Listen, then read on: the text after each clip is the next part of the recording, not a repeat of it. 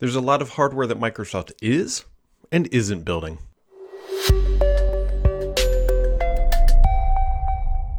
Happy Saturday, friends. It is a Saturday. I don't want to say a rare recording of a Saturday because it does happen on Saturdays. I was traveling this week and couldn't get things done, typically either late Thursday night or Friday morning. So here we are on a Saturday, kicking off 2024, which is going to be hard to say right up until 2024 ends and then we roll over the year. But either way, it has been a good week. Microsoft made some choices. They made some choices this week, and we'll talk about some of that going on here, some of the hardware, some of the CES stuff. And so let's just dive into the news because Microsoft's bringing Copilot to iOS. They're bringing a new app to iPhone and iPad. Nobody should be shocked. Nobody should be surprised. Don't rush out to download it. I think you'll be okay. The bigger news actually comes from the Surface Pro 10 and Surface Laptop 6. Now, Microsoft has been working on these things for a while. These are not, it was actually, I'd say, a little surprising that they didn't announce these things in the fall of 2023, which is typically when we would hear Microsoft talk about new Surface laptops, new Surface Pros. That's historically what they've been doing. But if you're not aware, 2024 is all about the year of AI, as Microsoft coined that phrase in a blog post. Let's see if it comes back to bite them in the butt in any single way. But, that's where we are. That's where we are with Microsoft, and that's what they are doing. And so, according to Zach Bowden, and I believe this information to be correct based on my own information here, is that Microsoft is working on a Surface Pro 10 and a Surface Laptop 6 for the spring announcement. Microsoft sometimes it was branded like an education event. It was always in New York. And they would announce, I believe that's where the first Surface laptop was announced, was in New York in a spring event. So the laptop being revved, if you will, in the spring isn't all that unusual, but it's the addition of the Pro that makes it slightly unusual. However, the most interesting thing that is going to come out of this is actually Microsoft's continued support for ARM. I think Microsoft is starting to feel a little bit better and a little bit more confident that, like, hey, this decade-long bet that we've made on ARM is maybe kind of sort of starting to make way. Yes, the Surface Pro X has been around and other things have come and gone, but at the end of the day, it's still not a mainstream product. However, I think we're getting closer. I think we're going to see over the next roughly 2 years, I think we're going to see, based on what I'm kind of hearing, bigger jumps on the ARM side. Specifically, it looks like Qualcomm is finally putting together some stuff. Also, take with a massive grain of salt, my friends, a massive grain of salt. Anytime that Qualcomm says this is comparable to an M3 chip, it's probably on some very specific benchmarking. Also, keep in mind that when Qualcomm is doing this stuff, it's all marketing until there's real-world benchmarks and real-world performance.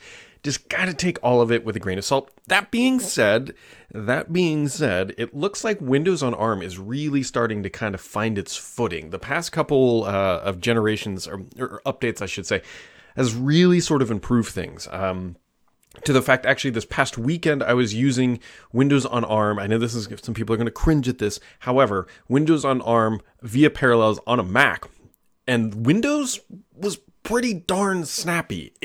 Really snappy. And people might just say, well, that's a super high-end M3. But yeah, guys, it's running through effectively 2 virtualization layers to be able to run on that, and it's super well. Which means that the OS, at the end of the day, people might say, well, the M3 is just so great. Well, maybe. But also that Windows on ARM is really starting to finally click. And so I've run this scenario before with Windows on ARM via Parallels, and it's not been great.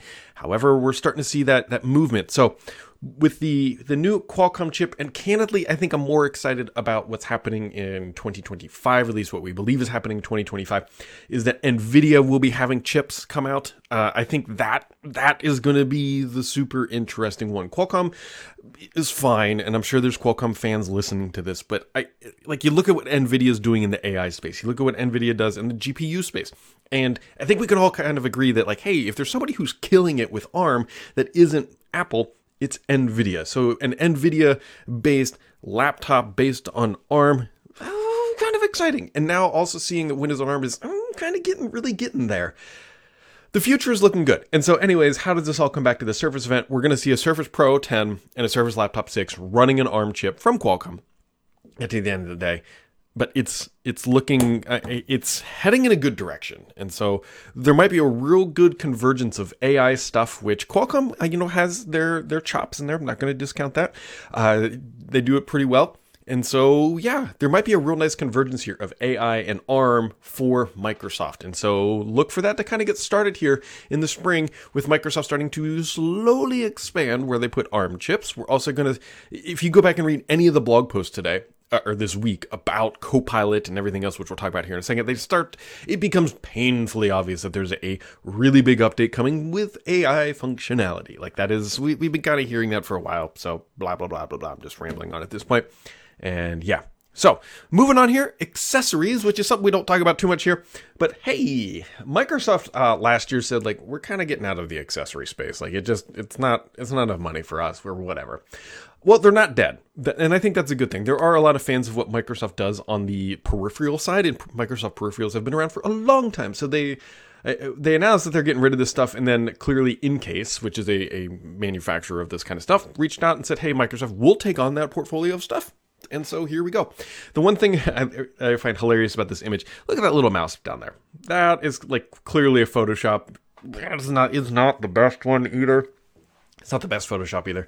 But yeah, so the Microsoft peripherals, they are not going away. But when it comes to peripherals, your peripheral is about to get a new button. Now, Microsoft, in their announcement here, said the introduction of the Copilot key marks the first significant change to the Windows PC keyboard in nearly 3 decades. Oh my, how we quickly forget our own history. Microsoft just totally washing over the fact that, what about the Office key, which was, I think, 2014 to like 2021 or something like that. Like, not like ancient history, my friends. Either way, Microsoft has done other things on the keyboard, but they're whatever. It's going to be the right, I think, context key next to the Alt button, as you can see here in this video. It's just going to be a dedicated Copilot button, which, hey, this will either pan out for Microsoft and like, hey, that's a great thing. One thing we can take away from this is that Microsoft is finally done rebranding things. Like, Copilot's clearly not going to get rebranded if there's a physical key they cannot update the logo of. And so, yeah, Copilot keys are coming to devices near you, starting on laptops, and then they'll make their way out to everything else. There's 2 ways to interpret this. One, it's like, whatever. 2, Microsoft obviously is really getting into this stuff. Or the way I look at it is like, ooh, another button I can use to remap, because Copilot's fine. Like, it's just, I don't know. It's okay. I prefer still the vanilla ChatGPT. Like, sorry, Microsoft, I don't like your flavor of it. And somebody will say, but Brad, it's like the same thing. But it's really kind of not. And at the end of the day, I prefer to go use, actually pay for ChatGPT, the $20 a month or whatever it is, because I find that just to be more valuable. Anyways, Microsoft's got its thing, and there's a lot of AI value in the Office suite. Please do not overlap that with the basic Windows and just chat functionality, because in the Office suite, it makes a lot of sense. I'm very much in favor of something like that. Steam has announced that they are dropping support for Windows 7 and Windows 8. Yeah. Also, Windows 11 24H1 is going to be coming in April of 2024, according to Dell, and it's going to include, and this is the only reason I call this out, Wi-Fi 7 support, which is a new thing, newer thing, but I think that's a pretty significant announcement. Wi-Fi 7 is the next generation of Wi-Fi. I actually just deployed Wi-Fi 6E in my house 2 weeks ago, 10 days ago, something like that. And so I went from Wi-Fi 5 to Wi-Fi 6E, and it's fast. Like, I'm now getting, I guess the TLDR is this. I had a Ubiquiti Amplify HD system, and one of the nodes just died. It died like right around Christmas time, and so like we were limping along in the Sam's household with like in the general living quarters of only like 15 megs down. Now, when the whole system was up and running, it was closer to like 60 down or something like that. However, I got some Aero Pro 6Es. I got 3 nodes now, and majority of the house were getting like 350 down, as high as like 500 when you're closer to the endpoints. My actual internet connection down is like a gig down and like 250 or 500 up. I can't remember, but guys, you don't need a gig over wireless. I think Wi-Fi 7 can support that. I'm going to say you don't need that at this moment. I think a 4K stream only requires like 25. So yeah, something just to kind of keep in mind. Either way, I've been pretty happy with these Aeros things. Actually, not to get too much off a tangent, I was looking at multiple systems. And so people are going to ask, how did I go with Aero? Or maybe you're not going to ask, and I don't know, but I'm going to tell you anyways. So I looked at the Aero Pro 6Es. I looked at the Google Nest latest ones and Google Nest Pro. I also looked at, there's a TP-Link, a Deco, I think is one, and Netgear Orbi. And so the Google was the cheapest, and that's kind of the way I was leaning, but there were some interesting reviews on that stuff. The thing that turned me off the most about the Aero is that anybody listening to this, you need to be aware that there is like this pro subscription. Put that in the back of your mind as I kind of work through the rest of this. And then there's also the TP-Link. I think it's TP-Link. I should look this up. Whatever. It's the Deco system, DECO. This was actually probably my top choice up until I found the one fatal flaw with the system.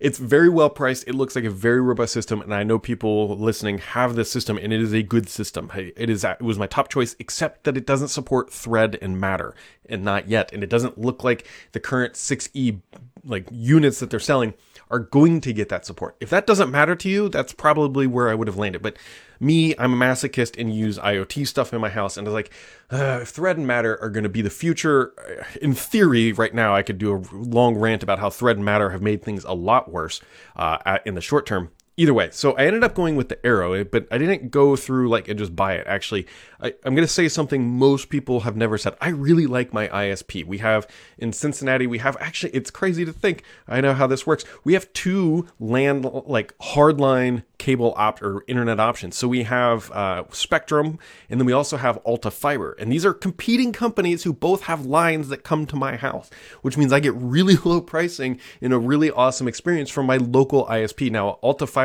used to be a Ma Bell for those of us who knees creak when we stand up.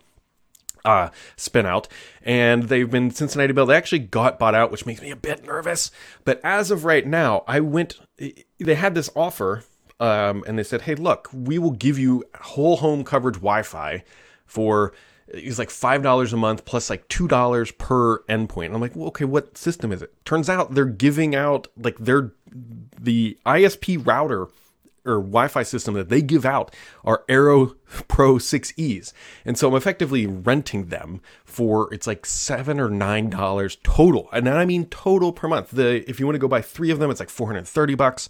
And so I was like, well, why wouldn't I do this? So I walked in there and they're like, here you go. It's like going to be on your bill every month. And I said, what happens when when you guys get the Aero Wi-Fi 7 unit? They said, just bring it back in and just swap it out.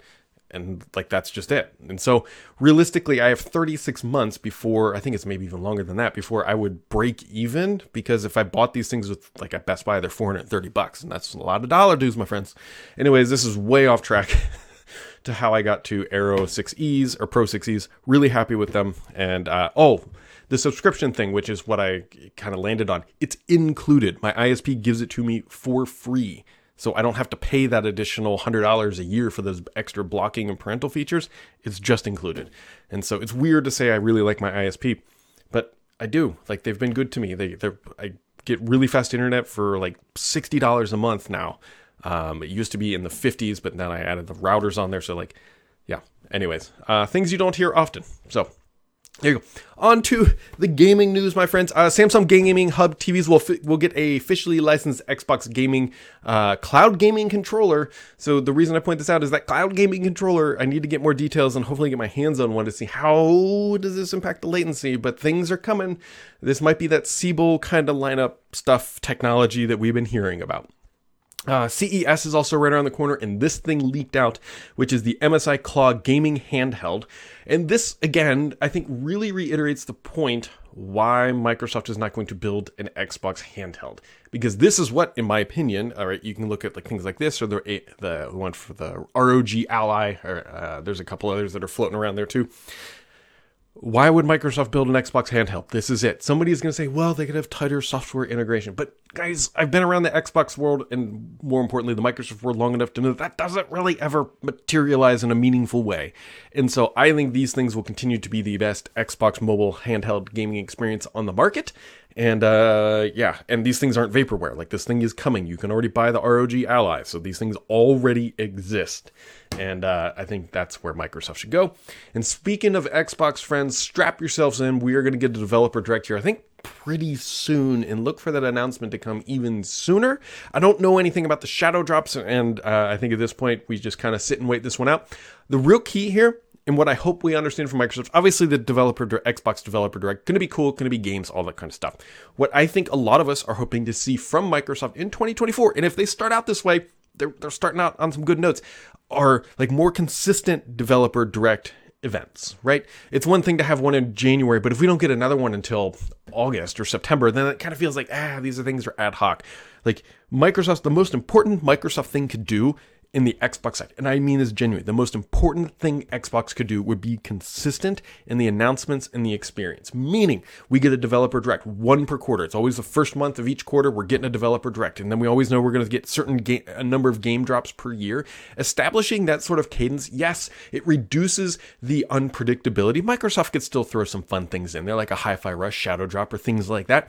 However, when you are trying to establish a service such as Xbox Game Pass, and establish is probably the wrong word. It's pretty mature. It's on its, the flywheel is spinning, if you're familiar with that analogy.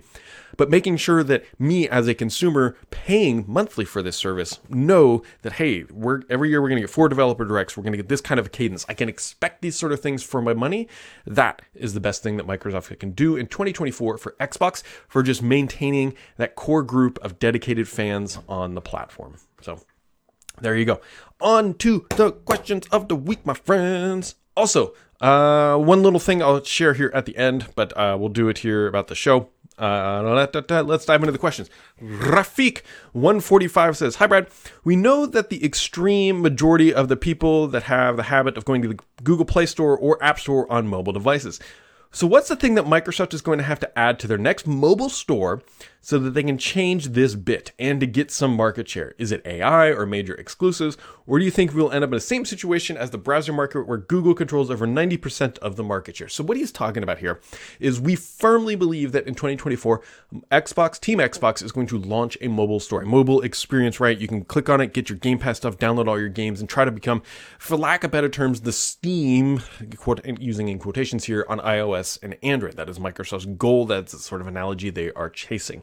The question becomes, what's going to get people into that store? It's going to be content. It's always content. Content is king, no matter where you are in the world and or life. Content is king, and Microsoft just spent a whole bunch of money to get that content, right? They literally have king. And when I say content is king, I'm not referring to king the company. I'm referring to just evaluation status or, pecking order. So you got to have a lot of content. Microsoft now has the content catalog, and I think that is going to be the thing. Now, there is some precedence here to say that doesn't really work out. Like, you can look at the Epic Game Store on PC, and it's a shadow of what Steam is. Like, it's there. They tried to use Fortnite, a singular title, to really, really ramp that store up, and I think you can make some argue that it's not really a huge success for Epic. So Microsoft has to avoid the pitfalls, and hopefully they can learn something from Epic so that they can understand this market better and have a better chance. But you get things like Call of Duty Mobile, you can get those big titles in there. I think that'll be enough to get people to download the app. The question becomes is it sustainable for Microsoft? Because if you pull things like, the question that we don't have an answer to right now is, let's just use Call of Duty Mobile as a mythical example. I'm going to gloss over some important details. So Microsoft launches an Xbox Game Store. Do they pull that title from the App Store? They might. They could. It would be, they might, they could. The thing that Microsoft has to balance here, if we pull it from the App Store, we're going to lose revenue. But is that revenue loss at a justified valuation gain on in the independent store? Because remember, Microsoft loses 30% when they sell things through that store. So yes, they lose a dollar sale, but they're really only losing 70 cents. But if they can gain a valuation of 80 cents, that makes a lot of sense. Actually, they'd be very happy with that sort of a weighted scenario.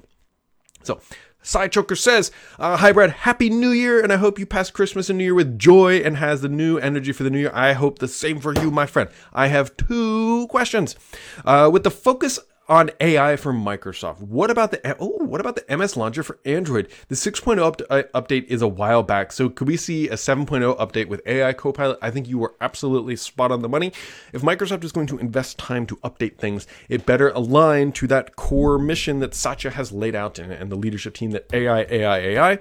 So I think that's where you'll see that update come down the pike. And so I think right now it's probably one of 2 things. I don't have any inside information about like a 7.0 update, right? It really is going to come down to prioritization, right? They just shipped the Copilot app for iOS and Android. iPad and iOS, I should say, correct myself. it's probably somewhere in that pecking order of where does it make sense? Where does we find value? How do we become the whole AI company? I would fully expect that your intuition there of a 7 version with Copilot in some capacity or AI is absolutely happening. His next question, I'm going to sum it up here into a little bit of a nutshell, is the current, he says, with the current state of Loop, especially the integration with all this MSS services, I expected that I would be able to edit everything within the Loop experience. Although, I got to tell you guys, Loop obviously took a long time to come to market, and the Loop components did as well. I wonder and worry about the future of Loop components, and I'm saying this out loud because I kind of wonder where this is headed. Microsoft invested a ton of time. This was like a multi-year project. I think you can trace this all the way back to like 2018 or 2019, something like that. Multi-year journey to get to this point. And since then, a lot of things have changed. Namely, like Microsoft invested in a company called OpenAI around the same time they started doing this Loop stuff.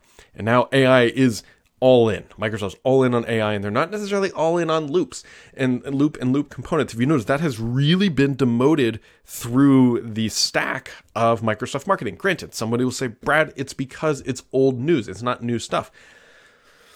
Yeah, I don't think they're going to abandon Loop, at least not yet. I think that's way too early to jump to that conclusion. I think that it would not be wise.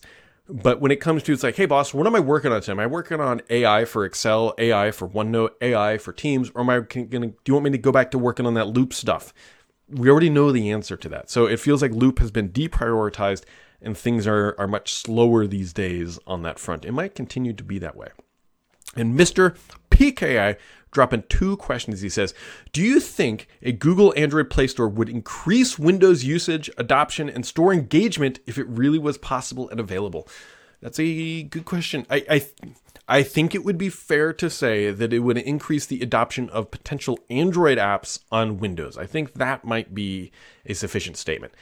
However, I don't think it's going to increase adoption to a material level at the end of the day, because I mean, I would love for people who are listening to this to name like 5 apps that only exist on Android that they can't use in a Windows experience. My gut here would tell me that there's a podcast app. Like that seems to be the tone or the theme that always comes. It's like, well, there's no great podcast app on Windows, so I run on Android. Very fair and valid. I totally accept that. Maybe there's some photo editing or a messaging app experience, but it's not so widespread that Windows is lacking. I think some of this Android apps on Windows stuff, I also partially think got demoted too because of the AI. Microsoft is like, hey, yeah, it's there and available. Go do it if you want. But we're putting the energy into AI.